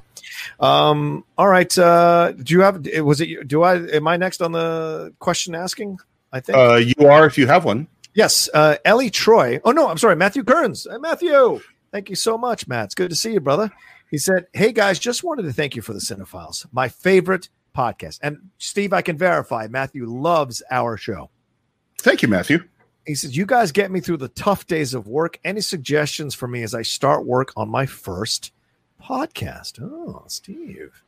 Now that you're a veteran, Steve. Well, unlike my advice to someone who wants to break into the film industry, I will not say don't do it. I think be clear on what you want it to be. You know, like, and now it's not that the Cine-Files obviously evolved a great deal, but we still had kind of a vision of what we wanted it to be. I think I've heard a lot of kind of new podcasts getting started where, well, I kind of want to talk about this and I kind of want to talk about this and I want it to be an interview show, but I also want it to be that. You need to kind of go like, well, what am I bringing to this podcast world? You know, what kind of things do I want to do? Because in the end, this is a very intimate art form. Yeah. And the, it's so much, this podcast is me and John. Yep. And what we want to say. So in other areas of the entertainment industry, you have all sorts of other people that are going to have their opinions in it. Mm-hmm. This is just you. So it really has to be like, well, what do I want to say? Yeah. And really think about that clearly when you get started. And don't be afraid to fail. That's the number one thing. When I started doing my Outlaw Nation YouTube channel, I was so petrified about every video I made, thinking it was gonna be ridiculed. People were gonna make fun of me. I was gonna come off as stupid. You get scared and you get worried. And the truth is, you just got to put your balls out there and let them swing, man, and see what happens. That's what I say.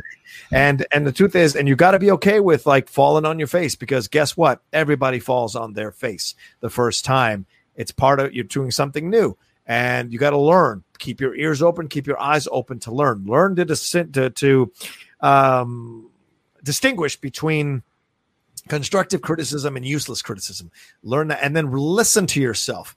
I always re-listen. When I first started out with any podcast, I'm always re-listening to it to see what can work, what doesn't work, what's effective about it, wasn't effective about it. And that makes all the difference, to be honest with you.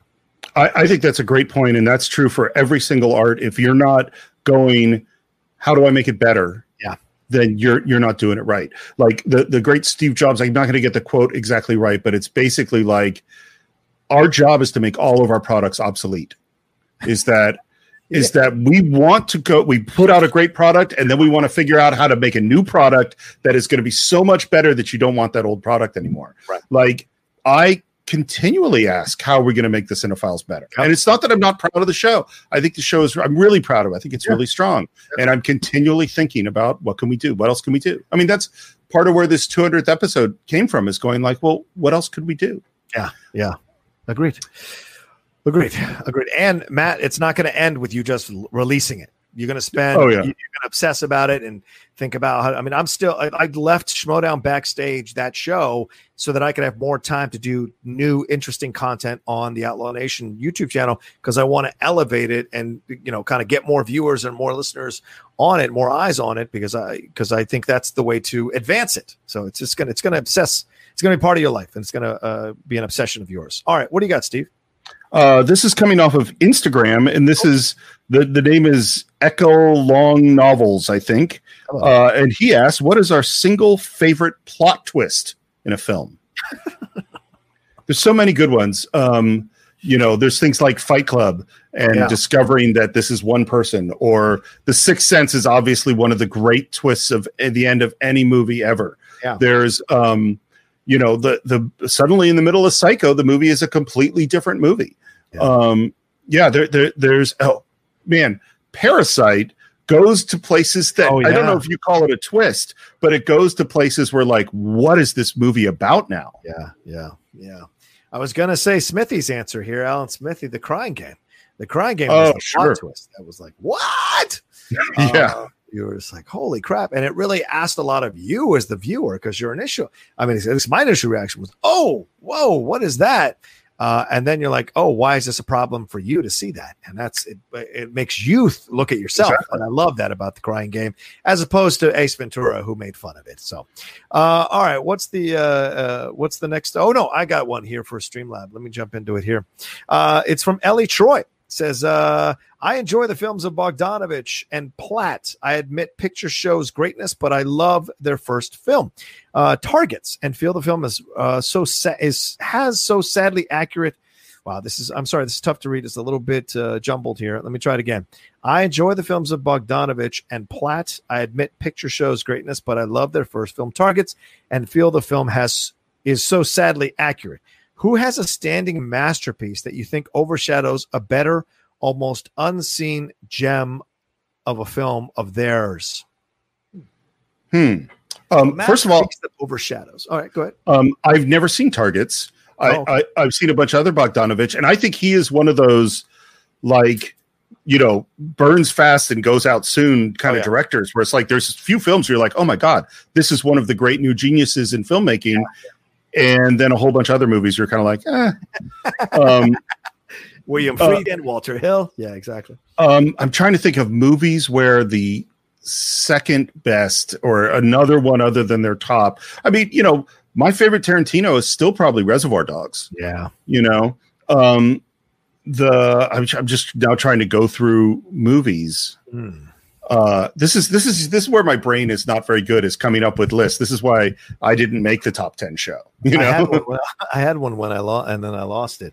You could argue King of Comedy is a gem of a film that people don't talk about in the same breath as Goodfellas or as Raging Bull or as some of his other more notable films. Yet it's around that time when he's creating some of his best work that he comes up with King of Comedy. King of Comedy in 2020. And I argue in 2021, I argue in 2025, 2030, will still feel topical and pressing. The idea of a fan who won't take no for an answer and is willing to do whatever it takes to get there, and not even in a necessarily overtly mean way, but certainly in a determined way to get what he thinks or she thinks they deserve.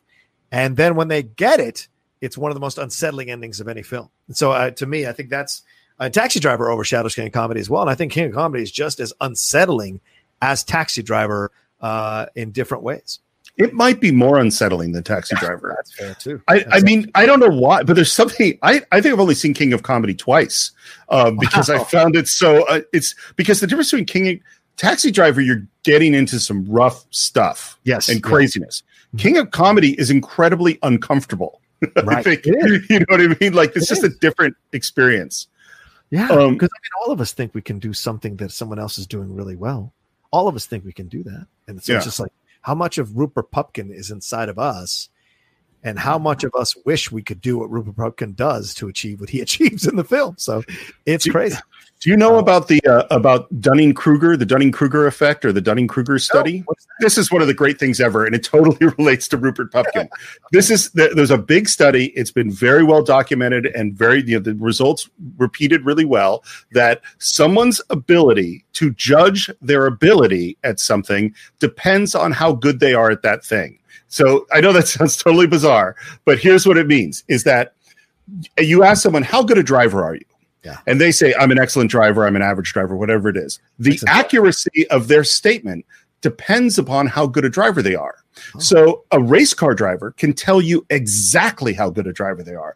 Oh, I'm good at this, I'm not good at this. This is where, and they will be extremely accurate. A terrible driver has no idea how good a driver they are. They might say they're an excellent driver. And so Rupert Pupkin, or you look at, I remember watching American Idol or any of these shows where someone's like, I know I'm going to be a star, I can feel it. Well, their ability to judge their ability depends on how good they are at it, which is why you can have someone who's terrible at a thing think they're awesome. And this is sort of a chilling thing to think about, because we all have to assess our own ability at a thing. And you go, oh, if I really suck at it, then my assessment is terrible. I don't know how good I am at that. I'm a great president. I'm so fantastic. Exactly. It's a case in point. Yeah. Case in point. I love that. All right. Blah, blah, blah. Do you have a question, or is it my turn? I have a statement, which is just, I'll just say thank you, which is that, let's see if I can find it here. Jonathan Stubbs says that I have the most comfortable looking recording area they've ever seen. Thank you, Jonathan. This is the old garage of my 1916 house. This was a complete shack. And I have footage and stills, because some of the footage has been lost, of John Roca being tortured in here in 2002 before it was an office, and one of the people torturing him is Cinephile guest Steve Jones. Yes. In our very long ago, I made one of the first web series ever called Siren. It was made in 2000.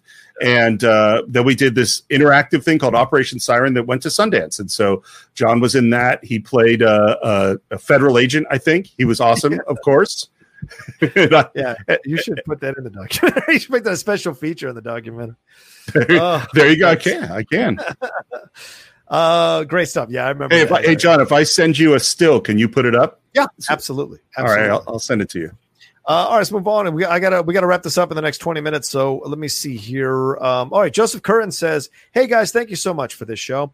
It has increased my love of film tenfold." Oh, that's great. Oh, Joseph. that's a big number. It is. Will you guys ever do Schindler's List? I recently wrote down my top 100 films of all time, and that topped my personal list. I'd love to hear y'all's insight on that one. Well, here's what I say. I would love to do Schindler's List. And Steve, of course, being Jewish, I think it would be an even more incredible episode to do.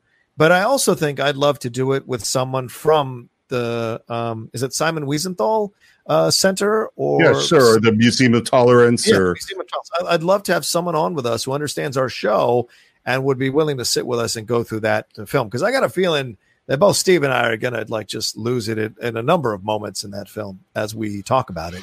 And I feel like having someone there who can explain the history of it all, explain the context of it all, I think would be very powerful episode for us to do.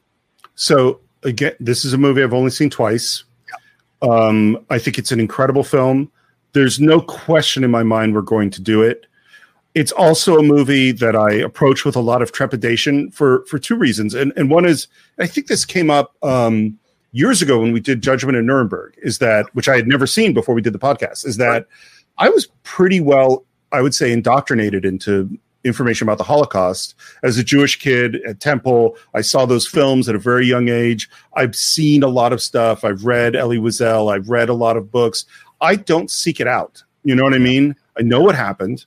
I know a lot about what happened, and it's extremely painful, of course. And there's certain films that we've done where I've gone, I always prep for the film, whatever it is, I'm going to put in the research. But there's some films that I take a lot more seriously. So when as we've announced, we're going to have a whole month of Coppola and The Godfather or more, that's going to be a lot of work for me and to really prep for. And when we do Schindler's List, that's real serious. And I will feel very strongly that we have to do it justice. And I really love your idea of bringing in an expert to help us discuss it. It's obviously an incredible film, and it's about something that's really, really important. If we can get Spielberg, break our rule about having a director talk about their piece. If Spielberg wants to come, he can come. I think maybe we'll go to Spielberg. I think we will go to him. Before we bring the podcast two down, or the show two down, let's play a clip from the Mike Ross section of the Cine-Files. This is going to be great. Take a listen or take a walk. Hello and welcome once again to the Cine-Files, where we have survived stomach viruses, sick kids, difficult travel plans, stressful holiday parties, and New Year's Eve, and oh my God, nobody survived. Oh, Jesus. What is wrong with you? The show has been instantly derailed. My name is Steve Forrest. I'm a filmmaker and directing instructor in Los Angeles, California. Michael Ross. There's nothing like having Mike Ross on the show. You missed one thing in my credits. Super fan of the Cine-Files. Michael Ross is where we've already gone off the cliff, and he is calmly trying to have a conversation with us as we're careening to our deaths. Thelma and Louise style, and I love it. Here we go. Oh. It is the most challenging. It is the most funny. The most unpredictable. Oh, no. It was a joke. No, it was a joke. Totally a joke. I am never more alive doing a Cinephile show than I am with Mike Ross, because I have no idea what he's going to say, what to expect. I sit you in that Clockwork Orange chair, and I'm just like...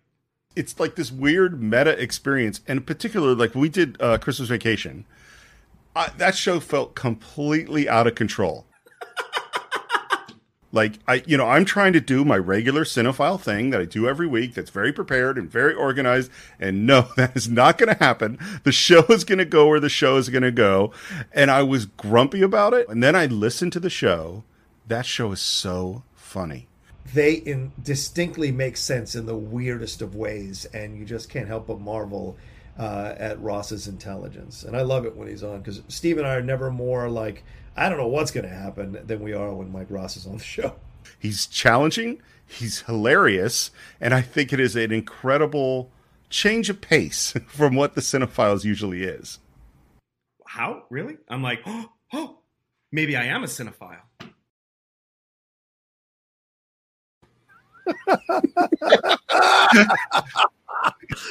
Oh man, that's great. I love that. That was great. By the way, it's so weird to be sitting here talking to you over YouTube and then cut to us talking to each other in the same positions in the same room. I'm wearing a different shirt, but other than that,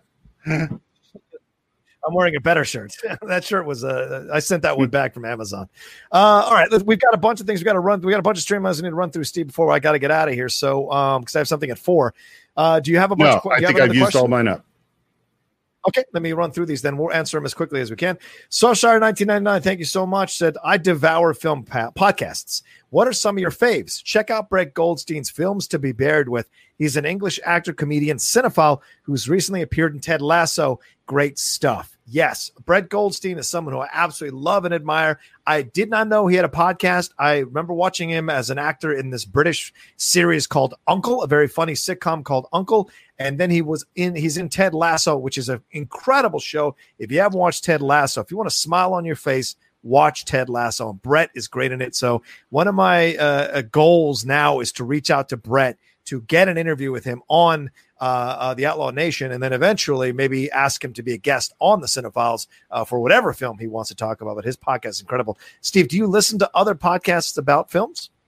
The only entertainment podcasts I listen to are the Top 10 and the Geek Buddies. Well, that's very kind, dude. Thank you so much. Yeah, I don't really listen to a lot of other movie ones. There have been some. What's funny is after we started the Cine-Files, there were some that popped up that sounded very much like the Cine-Files, and from big places, like much bigger than us. And I listened to a few of them, and I was like, nope, I don't need to do this. Yeah. Ours is better. Yeah. All right. Sean Brennan said, loved your episode of Major League. What is your favorite sport film you haven't coveted yet? Oh, you haven't covered yet. A favorite sports. I like the one I haven't coveted. Is that the fifth commandment? Thou shalt not covet another sports film. It's been a long time. No, fifth is steal or kill. Oh, but anyway, all right. Yeah. Anyway, there's a bunch. You know what ones I love? And this might actually be an answer to a previous question. I love all of the Bull Durham, White Men Can't Jump, and Tin Cup. And what's interesting is the one is probably the most famous is Bull Durham. Yeah. That's not my favorite. Okay.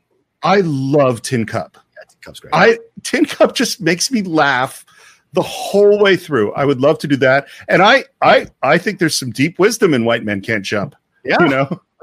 Sometimes when I'm thirsty, this is it. That's it. Sometimes when I'm thirsty, I want to drink water. And sometimes when I'm thirsty, I just want you to acknowledge that I'm thirsty.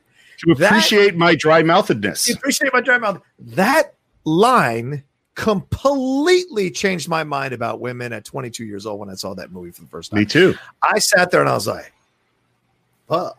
I had never thought of it that way. So incredible stuff. Yeah. Have we done Cinderella Man? No. That is one that I would love for us to do as a favorite sport film. Breaking Away, one of Steve's favorites. We could throw that in there as we spoke about earlier. But I don't know. Have we done Raging Bull yet? Did we? No, it's gone on. So someone else asked. I think I saw how do we pick what episode of the Cine-Files what we're going to do next, and it's just so haphazard. Yeah. And what happens frequently is we put something on the schedule. For instance, there's a Western that's been on the schedule for 5 months. And then because someone dies and because we get an opportunity with a guest or something else happens, it keeps getting pushed away. Raging Bull has been one that I think there's at least 3 times that we were about to do it. And then we didn't do it for one reason or another. It's definitely one we should do. Absolutely. Steve knows I'd like to redo Hoosiers one time now. Anyway, James King. It's a good episode. James King says, love you guys. Have been subscribed in a Patreon from day one. Oh, thank you, James. Excited for episode 200. Quick question. Movie that's made you cry most recently. For me, the most recent has been Endgame, especially after having Chad's death. Oh, Chadwick Boseman, right. Love that he appears first. All right. What do you say there, Steve? Do you have a film that's made you cry most recently? Well, in preparation for talking about Chadwick Boseman, I watched two movies that I hadn't seen that I should have, which is 42 and Marshall. And while I like Marshall much better than 42, I think 42 made me cry. There's like two scenes in there where it's like, that is the scene that's going to make me cry, and it did. Yeah. I like it too. 42 is an okay movie. I agree. Okay. Marshall's a better movie. But the great Lucas Black puts his arm around Chadwick Boseman. A lot of us know who Lucas Black is now after the Schmoedown situation. Yeah, for me, it has to be, God, it's been a while, but probably yesterday. That scene where he sees, I'm not going to ruin it, but he has a scene with a certain beetle. I can't watch that scene without crying every time at the end. When his joy that a certain beetle is still around, and then the wisdom that certain beetle imparts on him. I love that scene. And I knew I was working for the wrong man when that boss came up to me one day and said, I just saw that movie yesterday. That scene with that beetle is stupid. Doesn't work for me at all. And that's what I knew. The man had no heart. It was black as night. All right. The next, let's see. The next Streamlab is from James_Kang again. He says, what do you think of cancel culture nowadays? I think movies from people who have made mistakes or have horrible views on others are things we need to at least still have around so we can be educated on their wrong views, not remove completely. Steve? Well, I would say if you want to hear my thoughts on cancel culture, you can go just earlier and we have a whole hour-long conversation with me and the Geek Buddies, which, by the way, I listened to the latest Geek Buddies episode. Yeah. It almost sounded like Michael Vogel had some concerns about cancel culture. Yeah. All of a sudden. I am a firm believer in free speech, and I'm a firm believer that people are allowed to be wrong. So I have definite concerns about it. It's not that I don't share some of the values that we're talking about, but I don't think that saying one wrong thing or even having a point of view that is something that I really don't like should mean that someone should be canceled. Yeah. I don't believe in cancel culture. I don't think it exists. I think what it is someone gets found out about the shit they've been doing, doesn't adequately apologize, and then that person is immediately removed or whatever, or people stop patronizing their work. I don't know, removed, but some people start patronizing their work. And guess what? That's called supply and demand. If you have a supply, and then demand dries up for your supply, guess what? You can't keep going. So that's just how it works to me. I don't believe in cancel culture. I'll never believe in cancel culture. I think it's one of those stupid phrases that people come up with to easily dissect a situation, and it's ridiculous to me. There's no such thing as cancel culture. There is people who don't like what you do, and people who do like what you do, and people who find out what you've done and don't like what you do anymore, as is their right as human beings. And it's their right to like it or not like it. It's their right to put it on their TV channel or network or not. It's their right to keep it as something that can be purchased by the studio. It's their right, and it's their right not to make that thing available. So I just don't. I'm not a cancel culture person. I don't believe in it. I have far more concern about what this happens to people that are not stars.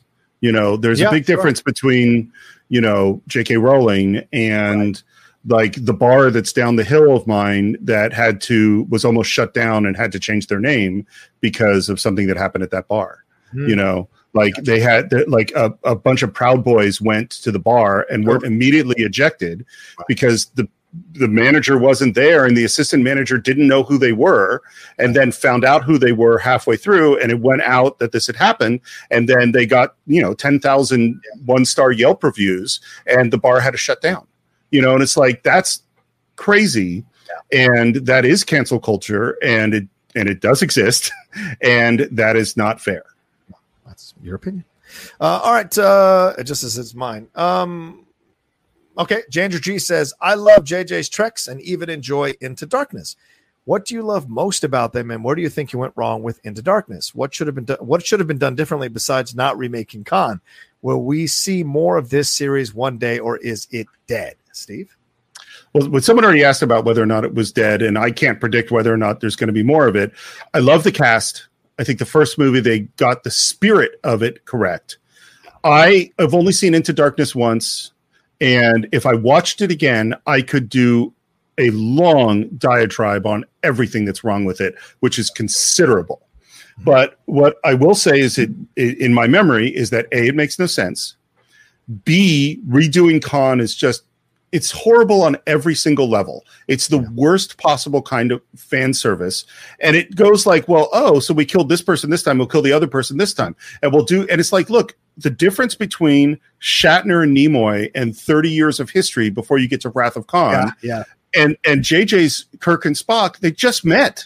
Yeah. It's just not the same. And it's like there's so much stupid stuff in that movie that and you know, it is a perfect example of what's wrong with J.J. Abrams.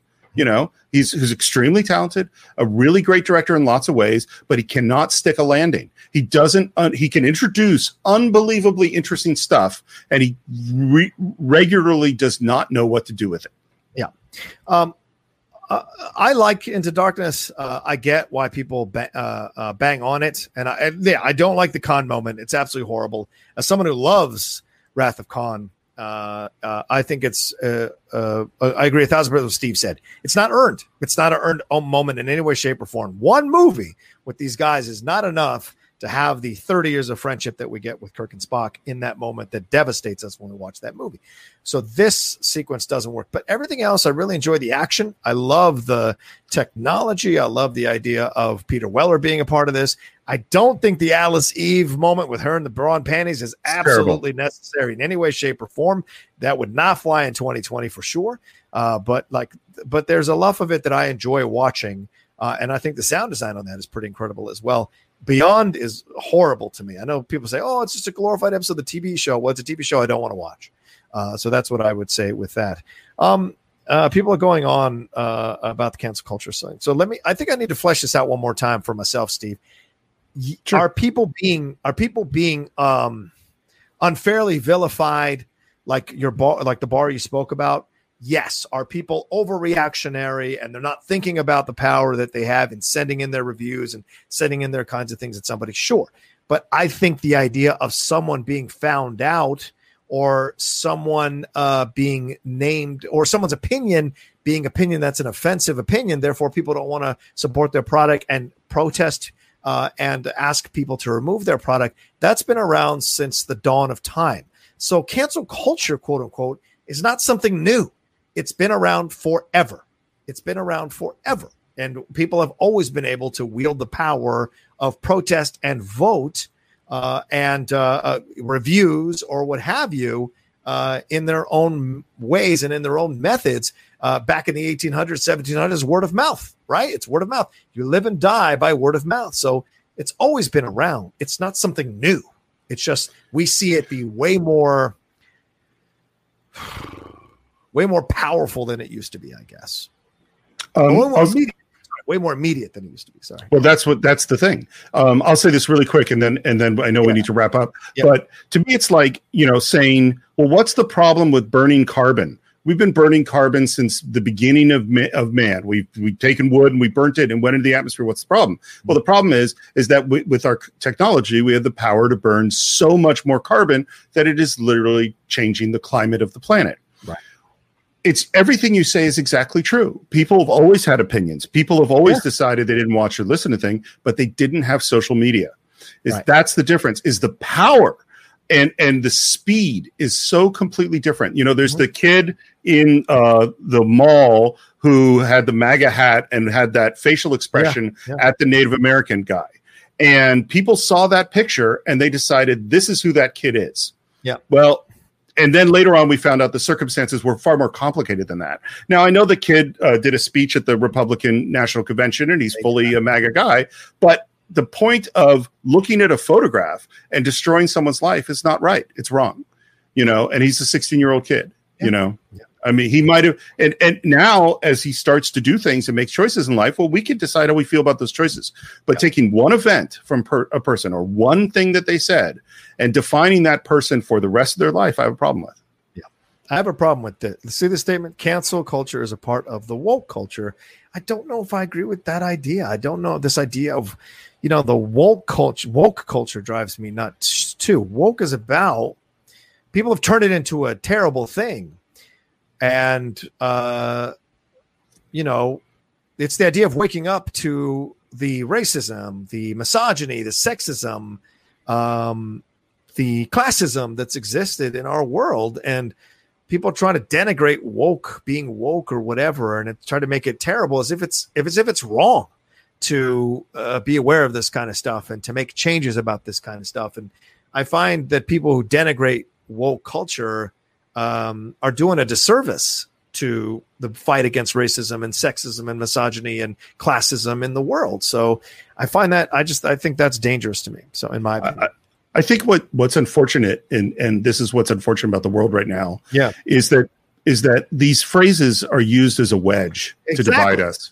Yes. And so, and this is why I believe, America is about having a multiplicity of ideas. It's about having people with different perspectives, people that say this is America or this is America, that are missing the whole damn point. Right. Is that, it's like if you were going to describe what my politics are, my views are, they'd be right in there with that woke culture, social justice warrior, whatever you want to call it. But I don't feel, while I believe that I'm right, I also believe that other people get to have their opinion. And that the only way to heal the fucking horribleness that exists in our country right now is that we have to not use wedges, and we have to reach out to the other side. We have to be able to have conversations and find some shared values. And these terms like SJW and woke culture and all these terms are dividing us. Yeah. And so that's why I continue to go back to, like, I'm pro-choice. But I can understand why someone might be pro-life, and that doesn't mean that they're an evil person. That means they have a different perspective. It's like having concerns about immigration policy in the United States doesn't make you a racist. Right. It's a big part of our economy. It's a big part of, there's things about it, And so we have, and what has happened in the last, many years is that all of these conversations have been shut down. Yeah. Because as soon as you say something, the other side says no. And we have to stop doing that. The other side denigrates it, calls it woke, calls it, But our side doesn't say, and our side calls, you're a racist, you're this, you're a misogynist, you're supporting a rapist, and those are conversation enders. They're not conversation starters. Right. Okay. All right. I know we've gone on a long time. I know we have to end it. One more time, I just want to say that in support of this Black Panther episode, we've got a charity that we're supporting. We're fundraising for the National Children's Cancer Society. You can go to, I'll read out the address again one more time. It's nc.the, the NCCS, National Children's Cancer Society.org/donate/Black Panther. This is in honor of Chadwick Boseman. If we could raise $3,000, we got a matching grant come in that'll go all the way up to $10,000. So if fans of the Cine-Files can raise $10,000, our anonymous donor is going to put in an extra $10,000 to help families dealing with kids that have cancer. Beautiful thing to be doing. If we're going to break this 10-year thing that we've had for so long, Steve, this is the movie to do it for. And this is sadly, this is the loss of, this is the right person to do this for with Chadwick Boseman after his passing, after so bravely fighting off cancer for 4 years. So here is, I think this is the address here. I'm putting it up. So I'm going to put it up here. There we go. Donate at the National Children's Cancer Society. And please mention the Cine-Files if you can. Mention the Cine-Files if you can. All right. We got 3 more and let's roll through, or 2 more. Let's roll through this. Alan Smithy, thank you, Alan, for another donation. Hi, John and Steve. My question is, how much are filmmakers responsible for the effect their films have on an audience? If a film leads to world peace, the director will claim that was the point. But if it inspires violence, the filmmaker says it's not their fault. Yeah. That's I think that's a pretty good observation. I think that's pretty normal of humans to take credit for the good stuff and to avoid credit for the bad stuff. That's right. I do believe that filmmakers, just as I was saying earlier, that filmmakers have a responsibility for how they treat their casts and crew. I do believe filmmakers have a responsibility for the messages they put out into the world. And it's real tough because I do want filmmakers to be able to explore difficult issues in difficult ways, so You know, you look at like Fight Club is one we talked about, where there were a lot of people that took the message of that of men should be men and go be violent and destructive and destroy stuff. That was not the message of the movie, but people took it that way. Yeah, agreed. I mean, if you're a filmmaker who's taking credit for your film causing world peace, you really need to check your ego. The second part of it all is, a filmmaker will actually get out of the situation about their film inspiring violence. Remember the Drowning Pool song, Let the Bodies Hit the Floor? They ripped that away after 9/11. And Kesha helped write that song, or one of those songs, and then claimed to not have anything to do with it. And it's like, you just got to own up to everything. You got to own up to everything and the intention behind it, but then maybe that's another example of quote unquote cancel culture. This idea of not wanting to be attached to that because that could ruin their career. You know what I'm saying? Even though they fully participated in it. So did you hear Ice-T on Mark Maron? No, I have not heard that one yet. No. Really good one. He talks a lot about Cop Killer and all that. And I think and that definitely, it's well worth listening to. It definitely gets into some of these issues. I used to have that. I remember I had that on a CD single. Raul_Dorazwami has our last stream live here before we wrap up. Steve has talked a few times in the past about, quote, great films that ruined Hollywood. Are there any more recent movies that you might put into this category, and why, Steve? I will add some. And I will say the entire Marvel Cinematic Universe. How dare you, sir? Well, because to explain the definition of this is that there's certain movies that are so successful and so great that they transform the way things happen after them in ways that aren't necessarily good. So Jaws and Star Wars being classic examples, or Die Hard, where that ended 70s filmmaking.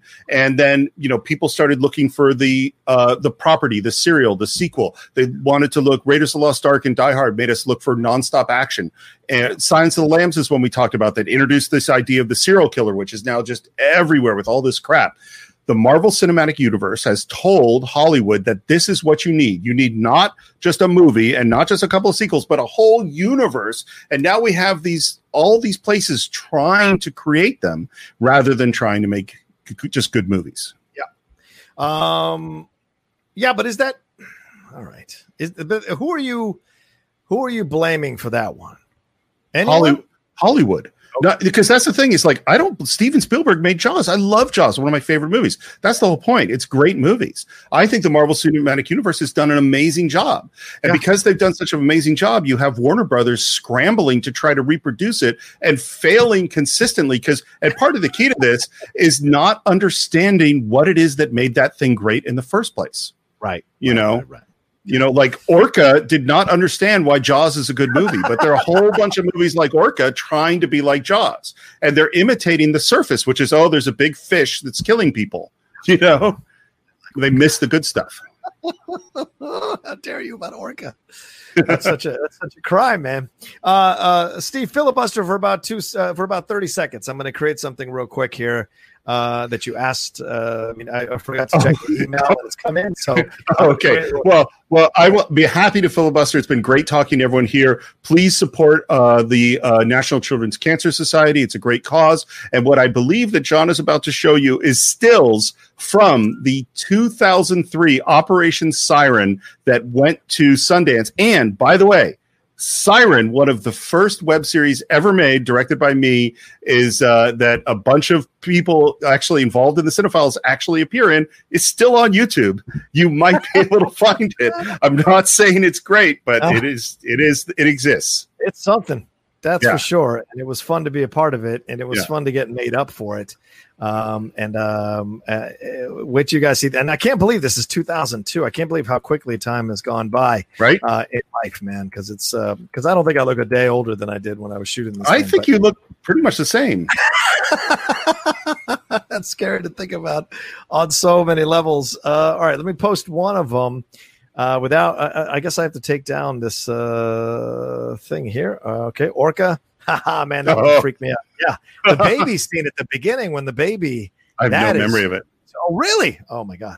Here we go. There it is. 2002. There I am being tortured by our friend Eddie Bowles, who is working on his lines while I'm dying. No sympathy for my situation there. And then here's Eddie Bowles and our friend Steve Jones, who's been a guest on the Cine-Files. There I'm looking at them going, how much more can I be tortured here, fellas? And all of that is occurring in Steve, where Steve is recording. It's literally right where I am. It's right behind me is where that's happening 18 years ago. Wow. Insane to think about. But yeah, a lot of fun. One more time. There you go. That's me and Eddie getting beat up. So much fun. And as you can tell, I hadn't run a one mile in my life. So I'm so happy in that shot. Anyway, all right, let's wrap this up because I got to jump into a live stream at 4 on my channel. Completely different, a pro wrestling show, Strong Style at 4:00 over there on the Outlaw Nation channel. Thank you all so much for watching this live stream here on the Cine-Files YouTube channel. Steve, please tell them everything we've got going on and everything that they can do here for the Cine-Files. Well, as always, you can support the Cine-Files on patreon.com/the Cine-Files. You can subscribe and listen to the show right here on YouTube. Please leave your comments there. You can subscribe to the show on iTunes. You can buy every movie we've ever done on cinephiles.net. And of course, we've got our upcoming Black Panther 2-part episode in honor of Chadwick Boseman and supporting the National Children's Cancer Society. And our 200th episode is eventually going to drop, which is a full documentary on the origins of the Cine-Files, all of our guests and all of our feelings about great film. There you go. And where can they follow? Did you tell them where they can follow you? You follow me at SR Morris on Twitter, SR Morris1 on Instagram. You can follow the Cine-Files at Cine_Files on Twitter and the Cine-Files podcast on Instagram. There you go. And you can follow me at The Rocha Says on Twitter and on Instagram. And please subscribe to the Cine-Files YouTube channel here down below there. But also come on over to the Outlaw Nation YouTube channel as well, youtube.com/John Rocha Says. And come and watch me live right now talk about pro wrestling. Completely. I don't know how you do that. I do not know. I'm exhausted. Situation there. But thank you all so much. Can't thank you enough for the Streamlabs that you sent in. We can't do super chats because we're not monetized as a YouTube channel on the Cine-Files. So we have to only do Streamlabs. So, but we appreciate very much all you. Look forward to everything. And please don't forget to donate at the National Children's Cancer Society at the link. If you want to scroll back up, you can find that. Or if you want to take a look, I'm going to put it in the description of this video down there below. Let's get the $3,000 matching so that they have a great feeling about the Cine-Files. So thank you all so much. Look forward to that 200th documentary. It is coming. And then of course come and join us soon for the Black Panther episodes that we're doing once again with Jay Washington and Winston Marshall as our special guests. We're recording them very soon and they'll be out very soon for you all to enjoy. All right. Until then, Steve, what do we tell them? We'll see you next time on the Cine-Files. Thank you. Thank you.